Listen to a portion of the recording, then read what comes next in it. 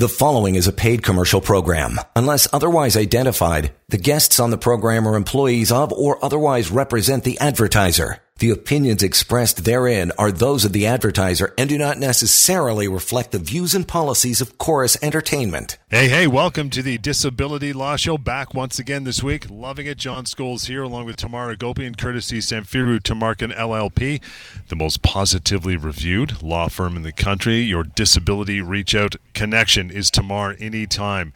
Even if it's for a simple question, a lengthier chat or something you're just not sure about, if you're getting a lot of stress and strife and panic from a long-term disability insurer that has done one of a million things to cause that. Maybe they've cut you off, maybe they've not accepted your disability claim, or maybe they've asked you to appeal for the billionth time.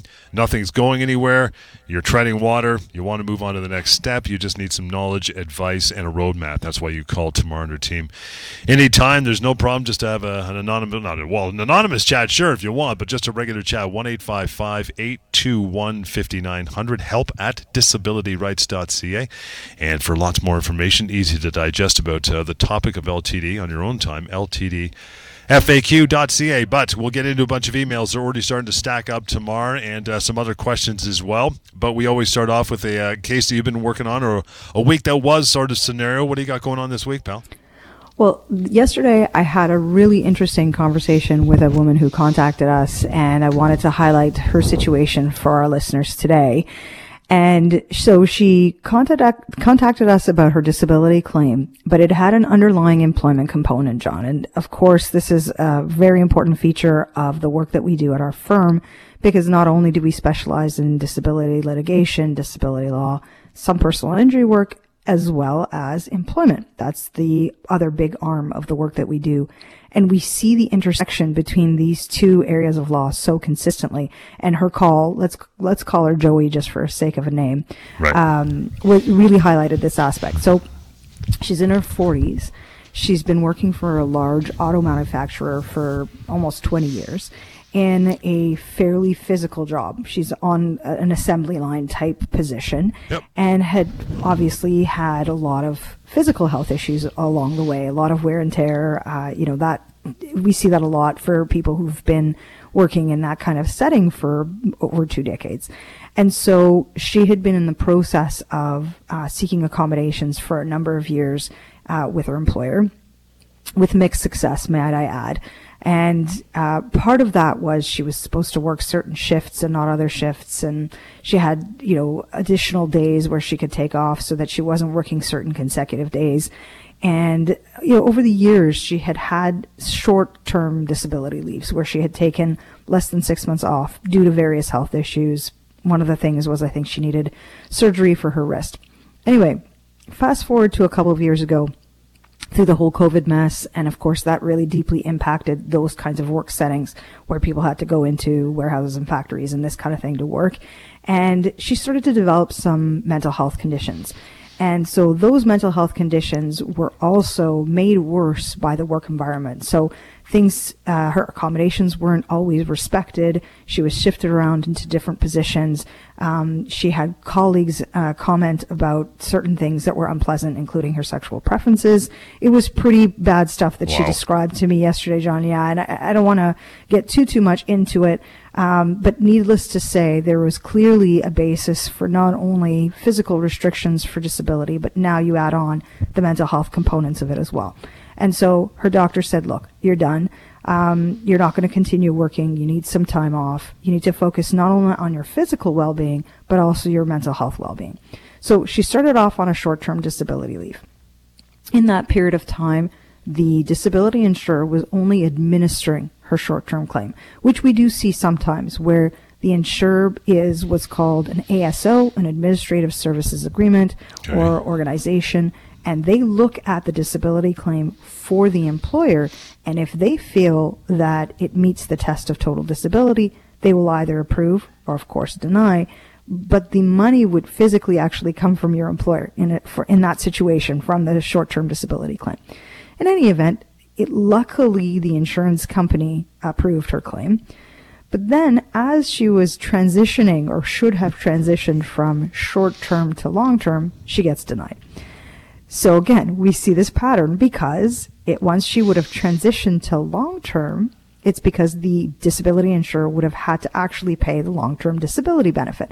So they give a whole hard time with it. They say this is all work-specific.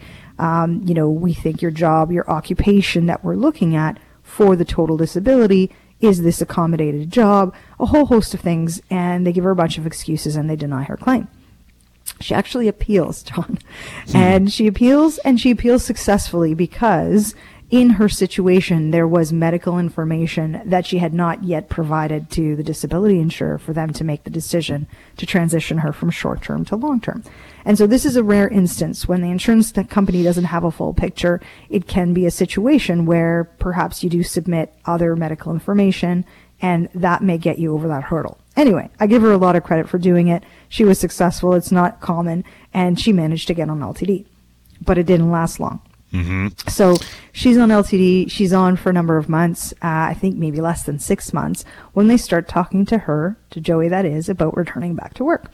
And they're doing their pressure tactic, which is what they always do, which is, hey, look, you should be able to go back, and we've talked to your employer, and your accommodations are going to be respected, and they're going to do this, and they're going to do that. So we think you're good to go because, we don't see any medical basis as to why you shouldn't be able to get back to work. And she resists that, of course. She gets her family doctor to prepare a comprehensive report, which was excellent. I read it.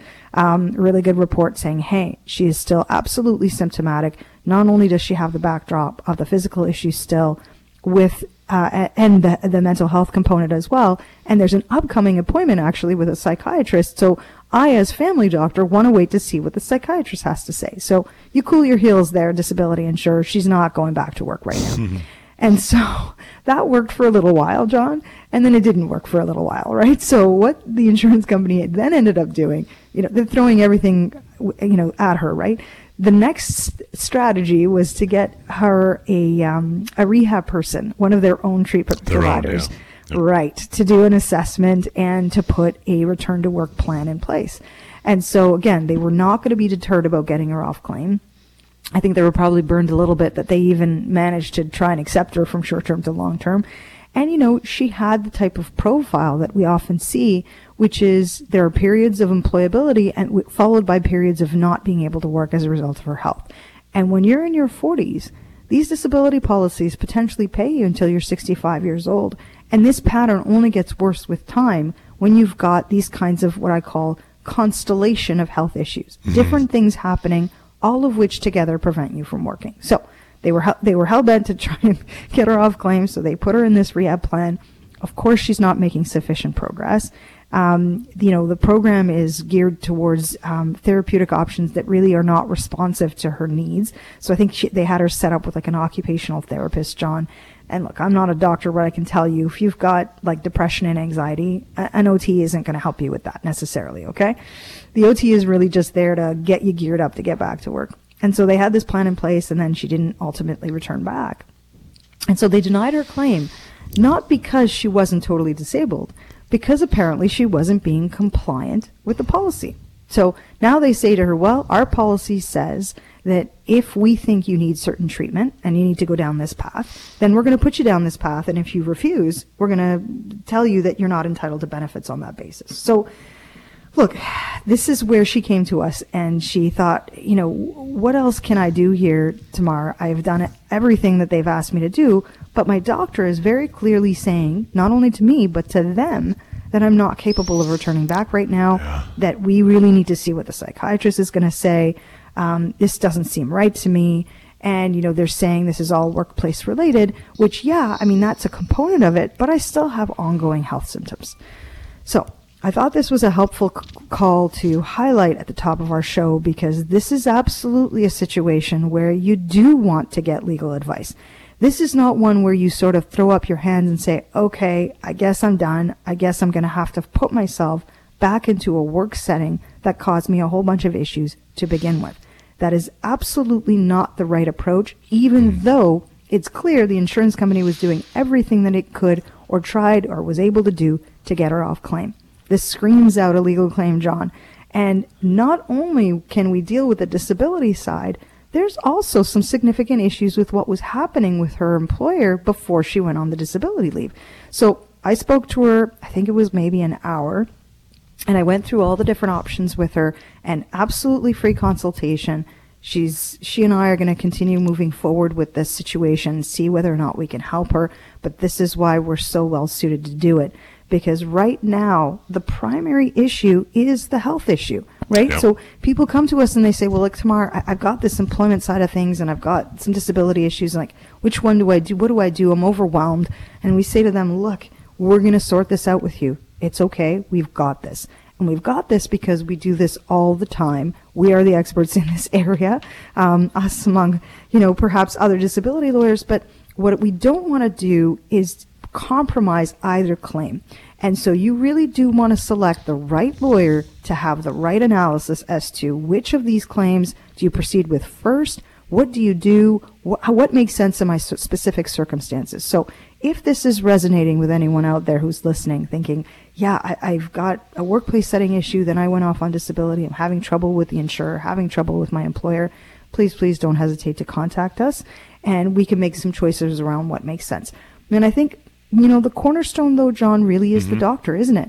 I really give credit to the family doctor to having rallied and supported her throughout all of this, to have made the right choices about her and her health, to put her off work at the right moments and say, okay, we need to now focus on your health. We're going to send you to a referral. We're going to figure out what's going on. And this is the time that you need. And that's what disability benefits are there for.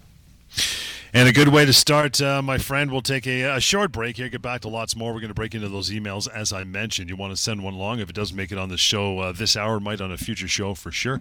If you don't mind that, if you want it read out and talked about, help@disabilityrights.ca is how you do that.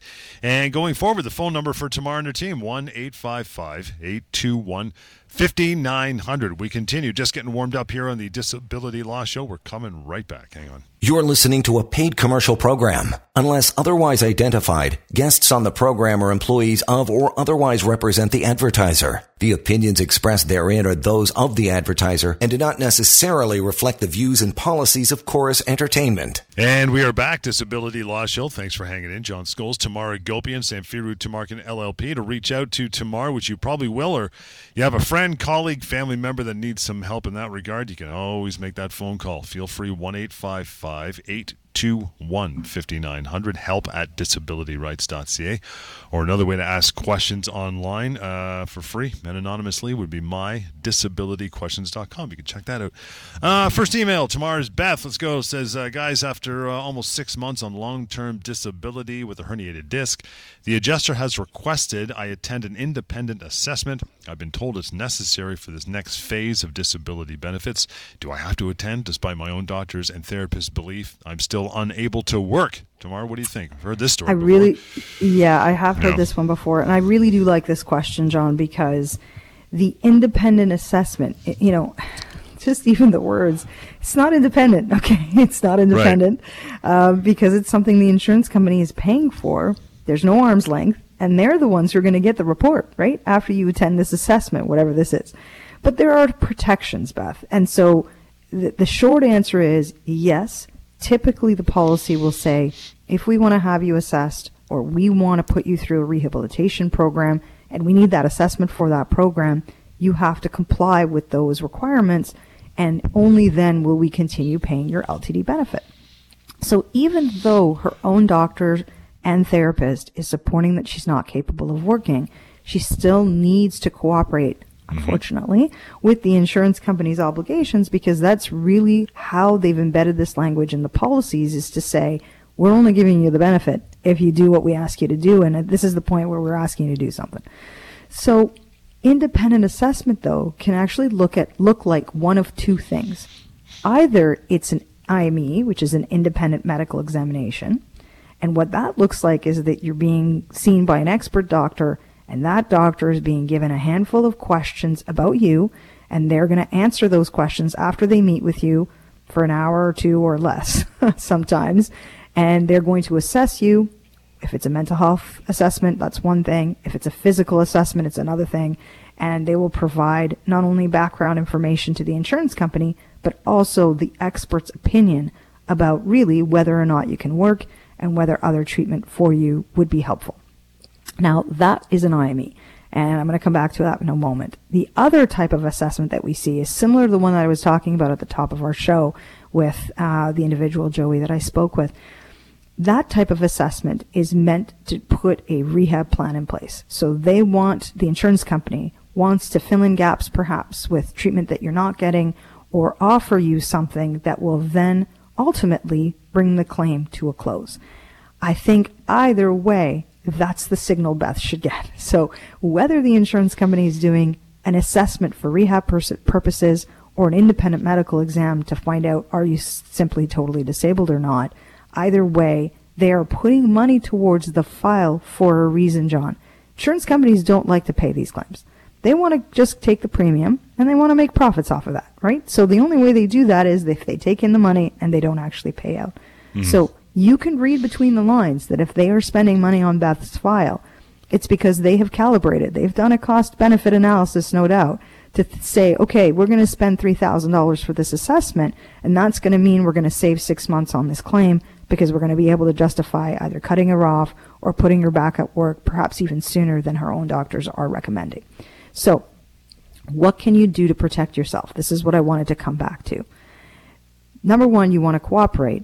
But number two, you want to make sure that you're providing full information to the assessor, to the expert, whoever it is, on all of the health issues. Even if, let's say, they pick a psychiatrist as the assessor, John. If Beth has physical symptoms as well, the psychiatrist doesn't have the expertise to comment on those physical symptoms, but those physical symptoms could have an impact on her mental health. So don't leave anything out. You want to make sure that you're describing all the symptoms, all of the health issues, all the medication you might be taking, all the treatment efforts maybe that you've tried and that have not been successful. All of that is absolutely relevant.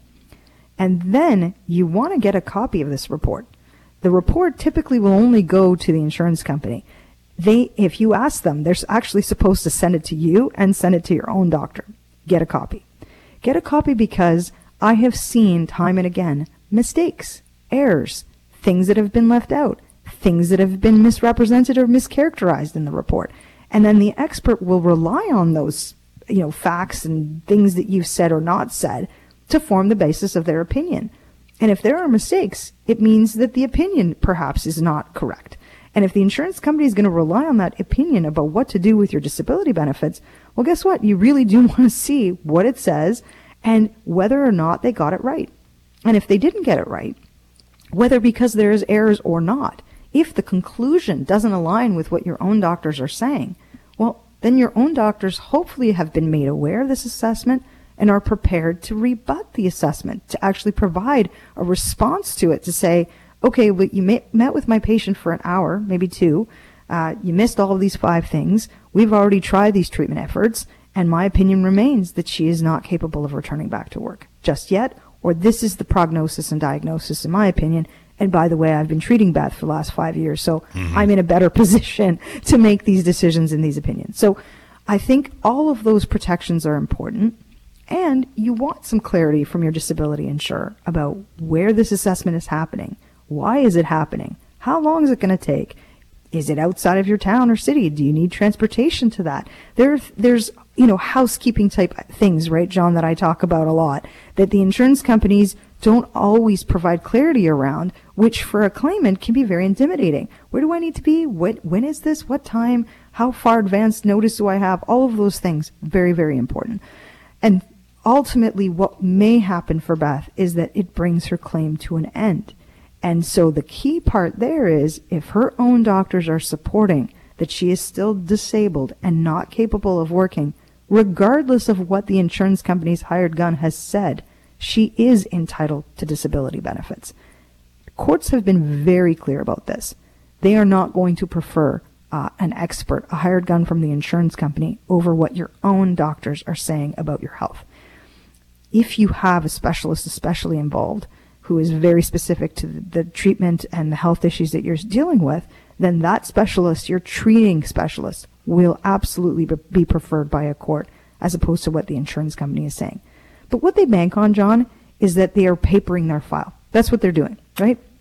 Insurance adjusters are, box checkers. They paper their file, and this is how they do it to bring these claims to a close sooner than they should in order to save those dollars and, allow the company to make record-breaking profits like they do every single year. So if I'm Beth, this is the kind of advice I would give. There's another website actually, John, that you mentioned, ltdfaq.ca. Right. Really helpful memo in there about preparing for an IME. There's 4 or 5 points in there. I've actually done a blog post about this a couple years ago as well. Really, really helpful information out there if she's wondering, okay, look, what do I do? And at the end of the day, if the assessment is being used to deny her claim, hopefully she's going to give us a call and we'll see what we can do to assist her. Beth, nicely done. Really appreciate the correspondence and providing a little content for our show at the same time, right? You've sent the email. Now you can always follow up with a phone call. I'm sure she's already called or working on it for sure. That number, 1-855-821-5900. We continue here, the Disability Law Show. By the way, you can reach Tamar anytime by calling that number. Got a great team with her as well. If it's only a chat you need or more, that is the place to go. So let me ask you this. If the insurer, Tamar, is asking for an assessment or that IME, does this mean the LTD benefits are going to get cut off soon afterwards? I mean, is this kind of a precursor? They're kind of throwing a shot across the bows to be prepared for it, or what? Yeah, I mean, that's essentially what I was getting at, John, when I talked about a cost-benefit analysis. So let me go back to that for a second, because there's an insurer, and they know who they are, who routinely will do this, and it's in their files, John. When we get the claims file, which is the first step that we do once we get retained, there's usually 4 or 5 cost-benefit analyses contained in their claims files. And it actually puts cold, hard numbers to it. It puts down, this is what we're going to spend on this assessment or rehabilitation, and this is what we're going to save if we're able to bring the claim to a close in 2 months, 3 months, 4 months. So those tactics or strategies are absolutely driven by the goal of getting someone off claim. They would not be implementing these kinds of approaches if they weren't successful in doing it too, right? So imagine all of those people out there who might have gone through this kind of assessment. They get the report, they get the denial letter, and they think, oh, okay, I guess this is all I've got to do. Maybe I appeal. I don't know what to do tomorrow, but ultimately I just don't have the fight in me anymore. It's just been too much, and I'm still dealing with my health issues. And so I think what's frustrating is that the insurance companies and adjusters get this tunnel vision. And they get tunnel vision because, like I said, they are box checkers, and they've got, these little screenshots that they've got to populate and check off boxes. And in those boxes, one of them says, how soon will you be closing this claim? When is this person going to return to work? Or when is this claim going to end? And they need to update that projection every 2 or 3 months. And so when they put these kinds of strategies in place, these kinds of assessments and IMEs, that it allows them then to check that box off much sooner. And, I'm convinced that then they get like a little, tap on the shoulder, a little star or something, some little bonus at some end, because they've done that successfully. But that is what's so frustrating about it, because you tie that with what the policy says, and it doesn't give a claimant a lot of options. They have to participate. Otherwise, they're just going to get cut off for noncompliance, like the individual I spoke about at the top of the show. And you don't want that to happen, but by the same token, you want to ensure that you're making protections there. And just alert your treatment providers, hey, by the way, I've been on disability, you probably know this, I'm being put through an assessment or this rehab plan. I'm going to have to lean on, my people to make sure that my health is being protected here, and providing timely reports to the insurance company or whatever other information they might need. But unfortunately, I've seen it quite a lot, that they're not going to spend money on a file, John, if it means that they're not going to get the result. And the result for them is a closed claim. Let's move on. I think we got time for another email here, or at least get into it before we break. This one actually came in from a text from another radio show, so I want to read this to you, Tamar. Mikey says, "Hey guys, great show. Back in July on my way to work, I was struck by a truck crossing the light. I went under the truck.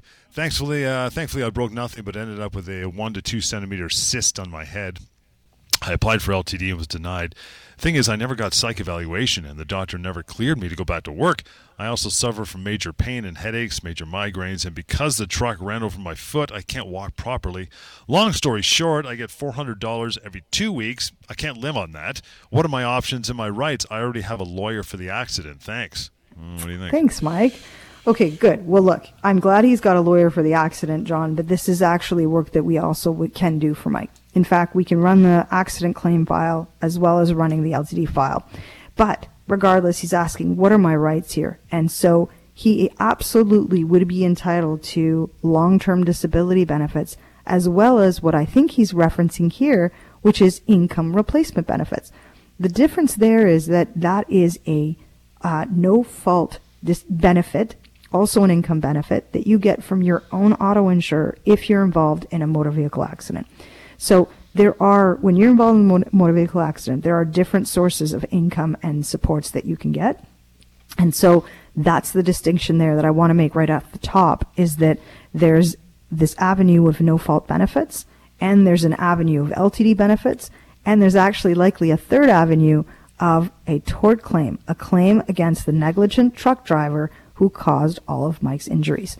So I want to comment on a couple more things, John, but let's pick this up maybe after our next break.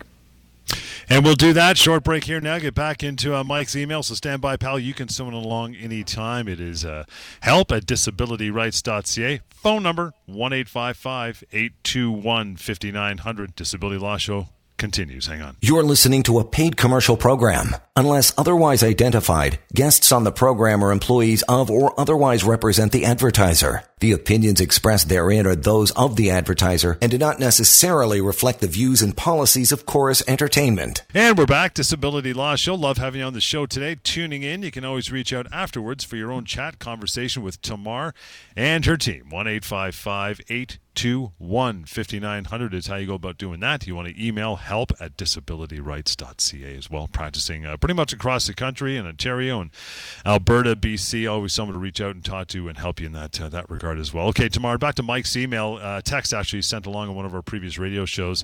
Basically hit by a truck. It didn't kill him, but he's pretty banged up. He's got some headaches, some other problems, can't walk. He gets about $400 every 2 weeks. Not sustaining him. Wants to know what his options are. What do you think? Yeah, so what I was trying to get at before our break was, what are the sources of compensation for Mike? That's really the core of his issue is, look, how do I can't survive on $400 every 2 weeks. Yep, I get that, Mike. So what else am I entitled to? Am I entitled to something else? And so, yes, he is absolutely entitled to long-term disability benefits in this situation. So if he was working before, and I think he said he was on his way to work actually when he was involved in this accident, then I suspect that he is entitled to long-term. What I worry about is he said he applied and he was denied. Sorry, John, I hadn't looked at that section. So he had applied and was denied. I want to see that denial letter. I want to see why the insurance company thinks in a profile like this that Mike would not be entitled to long-term. I think that what may happen is, you look at these motor vehicle claims, and sometimes the disability insurer, the LTD insurer, will say, well, look, we know he's going to get that $400 a week from the accident benefits, from the no-fault benefit insurance, and so maybe we just resist this claim so we're not down the path of having to top him up, which is what they would absolutely be required to do. Okay? So there is an intersection between long-term disability and these income replacement benefits. And typically the first payor is the long-term. They actually are the ones who pay first, and then they get credit for anything else you might be able to get, including this income replacement benefit. But there's usually a gap. And so when you're in a situation like Mike, you want to make sure that you apply in all these different sources of income so that you know that you're getting access to everything, right? That's number one. And the other element of it is that you've got to pursue all of your legal rights. So you have a legal right, Mike, to long-term. You have a legal right to no-fault benefits if those come to an end. And you have a legal right for pain and suffering and other losses, including income losses, against the motor vehicle driver, the truck driver who actually struck him. And so when you are dealing with this kind of a situation, you want to make sure that everyone, all the different elements are aware, right? All the different insurance companies who might be involved are aware, everyone's put on notice, and that you're making the right applications. Now, we also will help people in situations like this with their accident benefits claims. So what is that? When you're involved in a motor vehicle accident, as I said, you can apply for certain benefits from your own auto insurer. And that will include the income component that we've already talked about. But it will also include potentially dollars for rehabilitation and medication and perhaps things that you require around the house. And so those additional compensation measures are also important to exercise because, maybe your work plan only covers you for a handful of physio sessions. And maybe that's not enough. I mean, definitely, looking at Mike's injuries, it looks like he needs a lot of health treatment, psychiatric, psychological, physical, all of those things. And so you want to make sure that you're accessing these different sources and avenues so that you're not out of pocket. And if you are, then that's where claim number 3 would come in, John. Very complicated, these sorts of situations, but you can understand that this is why you need the right lawyer, so that you're running these files properly, you're issuing the claims properly, and getting the maximum compensation from all these sources. Because here's what I've seen insurers do sometimes. They will say, look, because you're entitled to, say, workers' compensation benefits, we're going to deny your LTD claim. Because workers' compensation should be paying you at 100%, and so we're denying you LTD because we wouldn't have to pay you anything anyway. Okay, just as an example. Right. And this can happen as well in a situation like Mike, where he's getting this $400 every 2 weeks, and LTD will say, well, we don't really have to pay you because, the top up wouldn't be much anyway. Well, guess what? That's totally wrong. That thinking is absolutely incorrect. They should be approving and taking a credit for it. And if there's no shortfall, then fine, they can say we're not paying you anything, but it's wrong to say you're not entitled to it. Because if the income benefit ends or the workers' compensation ends, then guess what? Then LTD should be paying you at 100% of whatever you're insured for under that plan. So the long and short of it is that Mike does have some options. I think he should absolutely be considering pursuing his LTD claim further. And if the current lawyer that he has is not helping him do that, well, guess what? We're only a phone call away. So I think that I would suggest to him to make sure that he's getting all of the treatment avenues as well as getting the right representation so that he can maximize his compensation. Because it certainly doesn't sound like his recovery is going to be very quick. And if it's prolonged, you want to make sure that you're compensated for the time that you're off until hopefully you get to a point where you're capable of returning back. Because Mike's injury stems from an MVA, a motor vehicle accident, will it be looked at through a different lens by the adjuster, or no, as opposed to a different type of disability claim? So I have my theories about this one. I'm going to say yes. Okay, my experience with this suggests to me that insurance adjusters are very cynical individuals, okay, John, and they look at these disability claims like everyone is not being truthful or everyone is coming at this in a way where they want to just get money and not work. It's not true. It's absolutely untrue. Every claimant I speak with legitimately wants to be better and get back to work. But because these adjusters seem to have this cynical approach, I think that cynicism is even greater when the claim comes from a motor vehicle situation because of all the different compensation avenues that I described, right? When you're in an MVA, there are various sources and rights that you have to these sources of compensation. And so adjusters will look at this with kind of like a weird eye, and they look at it and say, oh, I don't know about this. They could see that Mike could potentially be motivated to not return back to work because he's getting compensation from these other avenues. It's not true. The compensation is never going to make you whole, but I have seen adjusters take that kind of approach. And so you want to resist that with the adjuster as best as you can. Make sure that you're being open and communicating with all of your different treatment measures, provide all of the symptoms that you're going through and what's being done from a health perspective, and you hope that that strange eye that they're looking at because your claim comes from a motor vehicle is not going to resist what they should be doing, which is legitimately paying legitimate disability claims. Mikey, appreciate the reach out, man. Thank you so much for the email or the text. Anyway, here's the number to reach out even further to Tamar and the team to continue that conversation. More answers are in your near future. 1-855-821-5900. Paula, we see you there. We'll get to your email next. That is help@disabilityrights.ca, and that's coming right up. Hang on. You're listening to a paid commercial program. Unless otherwise identified, guests on the program are employees of or otherwise represent the advertiser. The opinions expressed therein are those of the advertiser and do not necessarily reflect the views and policies of Chorus Entertainment. And we are back here, Disability Law Show. John Scholes, Tamar Agopian. It is Samfiru Tumarkin LLP. That is the firm where you reach Tamar and continue the conversation On your own time, 1-855-821-5900, help at disabilityrights.ca, or simply disabilityrights.ca. We'll jettison you over to the firm website, so take advantage of that when you feel it's fit. We'll get to Paula now. Email says, guys, been on LTD since December 2022.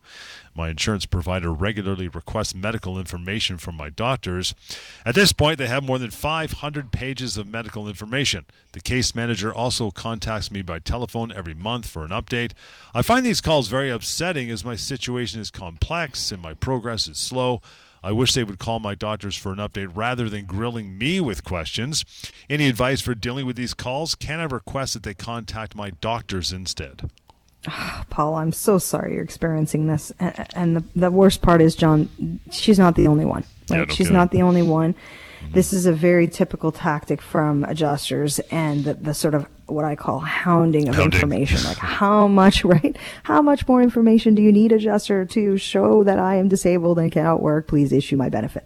But look, LTD disability benefits, they are a month-to-month benefit, and it's not always communicated to claimants that that's how it works. So the adjuster actually has to make a click in their system to say, yep, I approve the claim.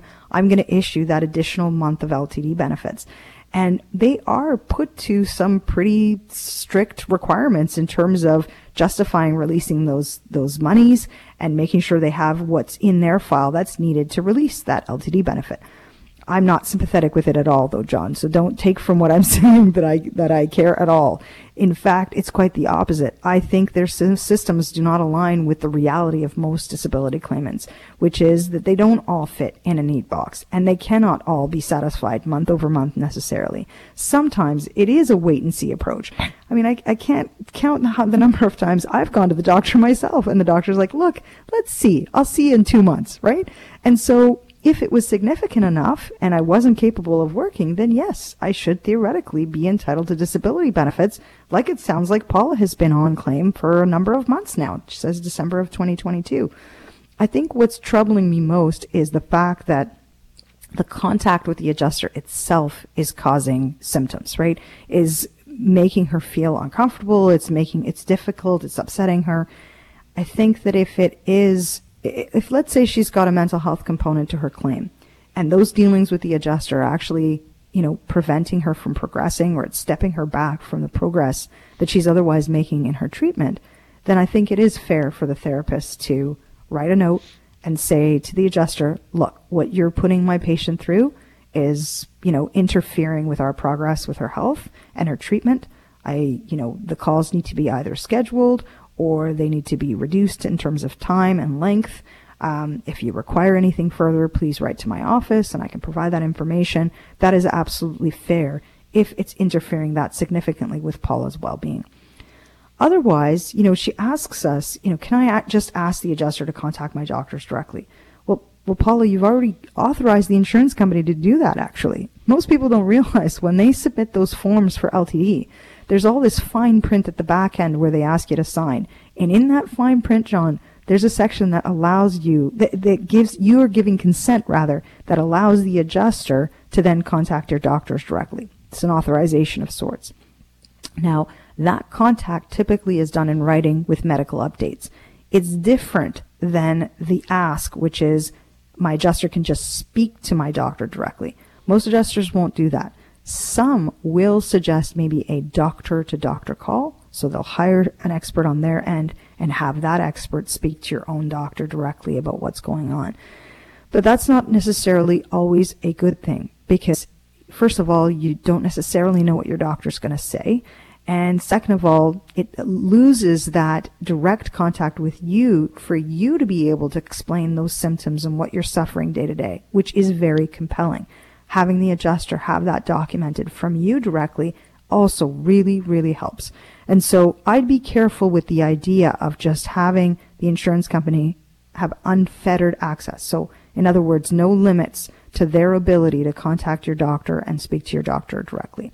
Again, the caveat being, though, that if it's harming Paula's health so much that she's not recovering, she's not making the progress that she should with her own treatment providers, then I do think that some measures should be put in place to protect Paula from what sounds like fairly aggressive adjudication, especially when there's hundreds of pages of medical, John, 500 pages of medical that supports that she's disabled, right? So it's not insignificant. So the last thing I want to say about Paula's situation is that she absolutely does have rights to an ongoing entitlement to LTD benefits. And so I think the fact that she's doing everything that she can is a huge credit to her and her commitment to her recovery and her entitlement to LTD. So if the insurance company ignores all of this information, all of the pages of medical, and ends up closing out her claim improperly, perhaps because they weren't getting every little thing they needed or every little contact point that they wanted, then that absolutely forms a proper basis for Paula to pursue her legal rights, and not only just for her LTD benefits, but even potentially more compensation if the adjuster's tactics and efforts were offside from their duty of good faith to her. Paula, we hope that answers most of it. If not, you can always follow up with a phone call, right? 1-855-821-5900. We just got a couple minutes left tomorrow. I want to get a couple of these. There is a website built for you to use anytime you're not listening to the show called ltdfaq.ca. It's exactly how it sounds. Short, concise, easy to read FAQs about the world of LTD. I want to pull a couple questions from it as well tomorrow. First one is, what is a COLA? And how do I know if I have one? We're not talking about the one that comes out of a can you pour over ice cream. Different kind of COLA. What is it, Belle? What do you think? I love that, John. So COLA stands for Cost of Living Adjustment. Mm-hmm. And so, in this vein of crazy inflation that we've been seeing out there, that's similar to that in the sense that the LTD benefit is supposed to have a cost of living increase every year to align with inflation. But not all policies have it. So how do you know if you have one? Well, you've got to look at your benefit summary from your employer. If you've got an employment group plan, if you've got a private plan, you want to look at the cover page and see what you're covered for LTD and whether it includes a little notation for COLA or CPI or indexation or something else. And if you're not sure, it's absolutely okay to ask HR, by the way. I've seen that sometimes people will sign up for their group plans and then they're given different options, especially for LTD. I'm going to put my insurance broker hat on for 1 second and say, if you have the option to get a COLA, pay for the extra for the COLA. It's really, really important because think of a situation where if you're on claim for a year or 2 or 3 or 5 or 10, your LTD benefit will be crystallized from the moment that you stop working. And so you really do want to have that included year over year if you're going to be on claim for a long time with the insurer. And we are out of time, so we'll pick it up next time. In the meantime, if you want to send a note along to tomorrow, you can do so, help@disabilityrights.ca. And one more time, that phone number to reach out anytime, 1-855-821-5900. We are done. We'll catch you next time on the Disability Law Show. The preceding was a paid commercial program. Unless otherwise identified, the guests on the program are employees of or otherwise represent the advertiser. The opinions expressed therein are those of the advertiser and do not necessarily reflect the views and policies of Chorus Entertainment.